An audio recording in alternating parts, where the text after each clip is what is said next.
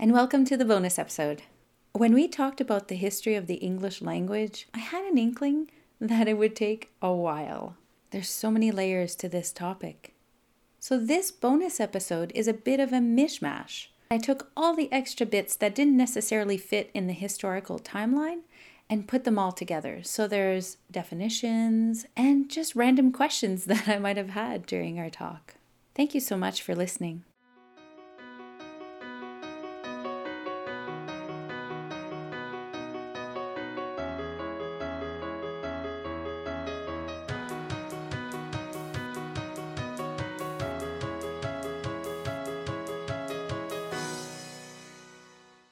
So when I took your class, I really enjoyed learning about the influences, for example, from the Romans, like a specific example that you gave, or specific examples from the Norse, or a specific example from the Normans.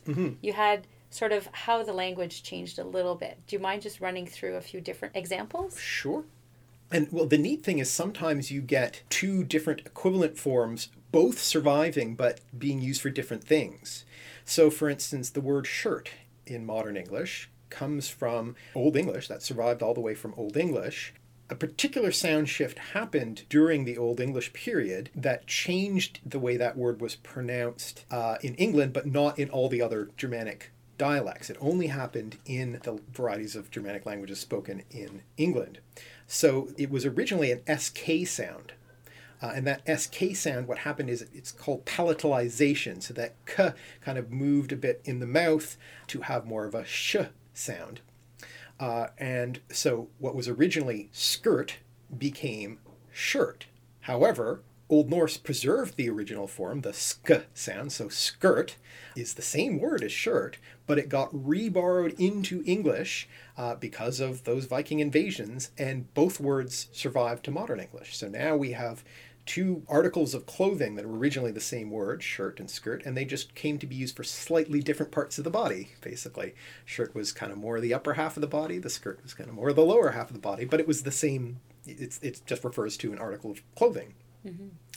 So that shows one particular sound change that happened. The other thing that you can notice in terms of that is, I said before that Anglo-Norman French was the first dialect to come to England, but later on there was more influence from other French varieties, particularly Parisian French, because of sort of political importance.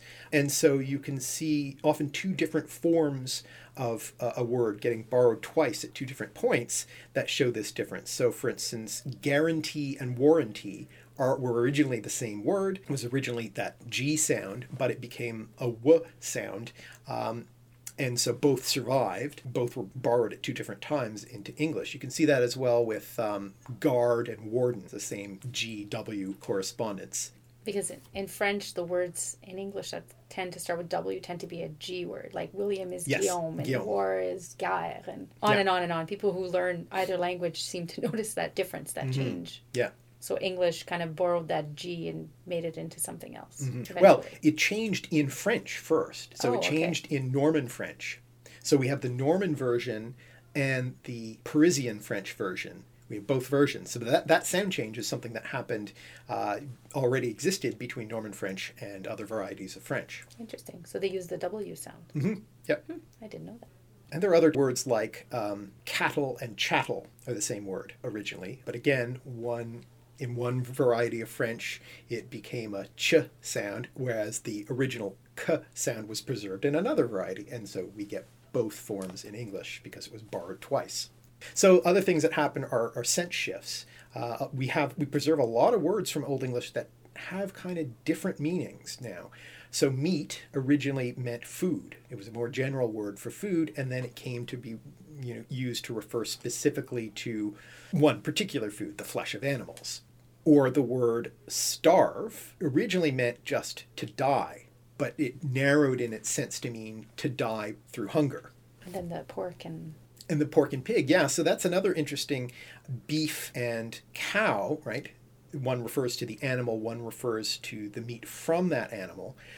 So what's going on there is it's showing the sort of socio-political hierarchies that existed during the sort of Norman period of England, because the rich upper class people would eat the meat. So the meat word comes from Norman French, whereas the animal word is the Old English word, because it's the lower class English speakers who are tending the animals. So maybe as a small aside, newscasters tend to have a very specific type of accent. It's almost like in old films, they would speak a very distinct way. Do you have anything to say about sort of those situations? Yeah, that's called received pronunciation. So it's a particular pronunciation of British English that, again, centers from the kind of London accent. Though it's not exactly, there's actually a lot of different accents in London itself. London accent in the current day is not one dialect. There's lots of different varieties of English in London. It's a very rich, diverse place. So, for instance, there's Cockney English, which is spoken in London and goes, way back. Certainly even earlier than Dickens, who represents Cockney dialect in his books. But it's the sort of pronunciation of the upper class Londoners that is also referred to as BBC English, because it became the dialect that you had to use if you were going to be on originally BBC Radio and then eventually BBC Television. If you were going to, report the news or whatever, that was the accent you had to use. Even if you came from another part of Britain, you would learn to speak this received pronunciation for professional purposes. And so people would train to do that, actors. And we see that in different countries. So in Canada, we have our own received pronunciation. In United States. Yeah, so, might refer to Standard American English, which is the dialect in the United States that's considered the so-called neutral dialect. And so not too heavily Southern or heavily Northern or... Yeah. And it's basically an artificial dialect in a lot of ways in terms of Standard American English. Doesn't really... you can say it's a bit more northern than southern because you have that north-south divide, but really it's a sort of artificial pronunciation in a lot of ways. It's not a specific dialect. It's not a specific dialect. It's an artificial dialect that everyone kind of uses, even if they didn't grow up speaking that way. So talking about artificial then, let's jump to this topic because this is quite interesting too. What's the difference between Pidgin and Creole and constructed languages? And there's a whole section that in linguistics that's quite interesting that some people don't even realize. So a pidgin is what happens when you have two groups interacting with each other, often for trade purposes or something like that, that speak two different languages. And so they develop this sort of intermediary language that borrows elements from both to some extent. Usually it's based on one of the languages more than the other when there's a power imbalance. So if you have a more powerful country trading with a less powerful country, the less powerful country, their language would be called the substrate, and the more powerful language would be the superstrate. What would happen is you would get a lot of vocabulary from the substrate language, but you would get the sort of structure from the grammar from the more powerful language, and that would be a pidgin. Now, it's very limited. It doesn't have a full vocabulary. It's not an actual language. It's not an actual language. No one speaks it. Yeah, no one speaks it as a first language. Mm-hmm. It only is used in those interactions. But over time, sometimes a pidgin can become a first language. And so as soon as you have people starting to learn this pidgin as a first language, like their children are learning it, then it's no longer a pidgin, because it immediately develops a fully comprehensive grammar and a full vocabulary, because people do that. They can't just speak a limited language, they have to speak a full rich language. And so at that point, the pidgin transforms into what's called a Creole. And the Creole is gathering more words to make the language fuller? Yeah. So it has as full a vocabulary as any language, any non-blended form of a language. It has a full set of grammatical rules. It's a full language on par with any other language in the world. And we call that a Creole because it grew out of a pidgin, or in any case, it is now spoken as a first language. So how long does that take to become an actual language in terms Basically in one generation. Creole is a language. That's the thing, right? We shouldn't use the word Creole in any kind of disparaging way, because it implies that it's somehow a defective language or impure language and doesn't have all of the elements of a real language, so to speak. And that's not true, because the human brain doesn't work that way. People speak languages. if those elements aren't there, they will develop. And so Creole is, by any definition, a full language. So whether you call it a language or Creole, in terms of its status as a full language, it makes no difference. So within that first generation of people adopting that pidgin, that Yep. was not a language, not a specific language. That then, now that this Creole is now its own language. Its own language, yeah. A Creole is, by definition, a language. Well, that's interesting. And constructed languages. Yeah, this has become quite popular to, and actually it goes way back, to produce an artificial language that no one has spoken, and you build it from the ground up as a conscious thing to do for a number of different purposes that you might have to do it. So, for instance, Esperanto was a created language, a constructed language that was invented to be a sort of neutral language that many people who spoke different languages could all use. What's it based off of? It's based off of European languages. So it's not really universal is the problem. I mean, it was, I suppose, at the time of its creation, it was a bit more universal in that it was being used for particularly European speakers. But certainly, you know, as the world became bigger, in a sense, it's not really a fully universal language. It doesn't draw from, you know, Asian languages or African languages. And now it has its own culture and its own set. But still, people use it. And, I mean, mostly it's kind of, it doesn't really have an official purpose, but it's mostly sort of enthusiasts who believe in this ideal of a universal language. So it's a modern enough invention. It's a fairly modern invention, yeah. And then one of my favorite topics, I guess, is Tolkien and what he did with constructed languages. So that's the other reason you might construct a language is for artistic purposes. As part of a work of fiction, say, in the case of Tolkien, he had all these different groups in his novels that would be speaking different languages, and so he created a language for each.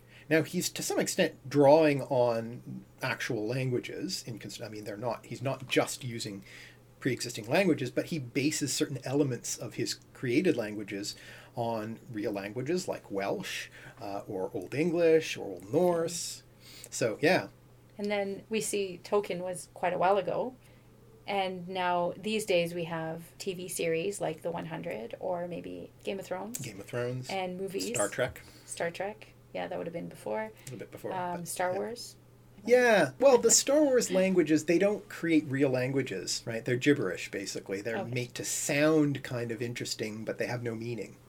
Whereas other series create actual languages that have actual meaning and is consistent in the show or in the book or whatever. So Game of Thrones, they actually ran a contest to create languages, and various people entered this contest, and one of them won, and has been producing all of the different languages for the TV show. In Star Trek, something similar happened with Klingon. They invented, you know, the Klingon language. And it's on Duolingo. Yeah, you can now learn it on Duolingo. Yeah. And it's a consistent language that was constructed by an individual. And it was taught as a first language for the first time. I've heard claims of this, and I don't know. There was an interview I saw with the dad. Okay. Yeah. So I don't know how far they went with it, but he did teach it. Yes. And I think if I recall correctly, what he did was he only spoke Klingon to the child, whereas his wife spoke an actual real language to the child. So the child wasn't deficient in a real language. They didn't only speak Klingon. But he's the first one to learn Klingon as a primary language. Yeah. So that's very different. I wonder about the ethics of these things sometimes, but well, I mean, it's a language. It's a language, not a language many people speak, but well, you know, there's those languages that people say are dying out or whatnot, and you have people who still speak them. So it's never lost if somebody's speaking it. Yeah. And indeed, you know, the very important work being done in language revitalization and preservation, you know, to try and, because with a lot of these languages, you have older generations still speaking it, but the younger generations aren't learning it, and that's when it's a critical situation because it can disappear very quickly. I'm thinking specifically about like Faroese, how it almost died out, but there was a big movement to bring it back through songs. Yeah. I remember as a graduate student once, one of my professors lent me a Faroese grammar, and so I spent a bit of time trying to learn it. And it's just interesting how it's taken up again, and so interesting.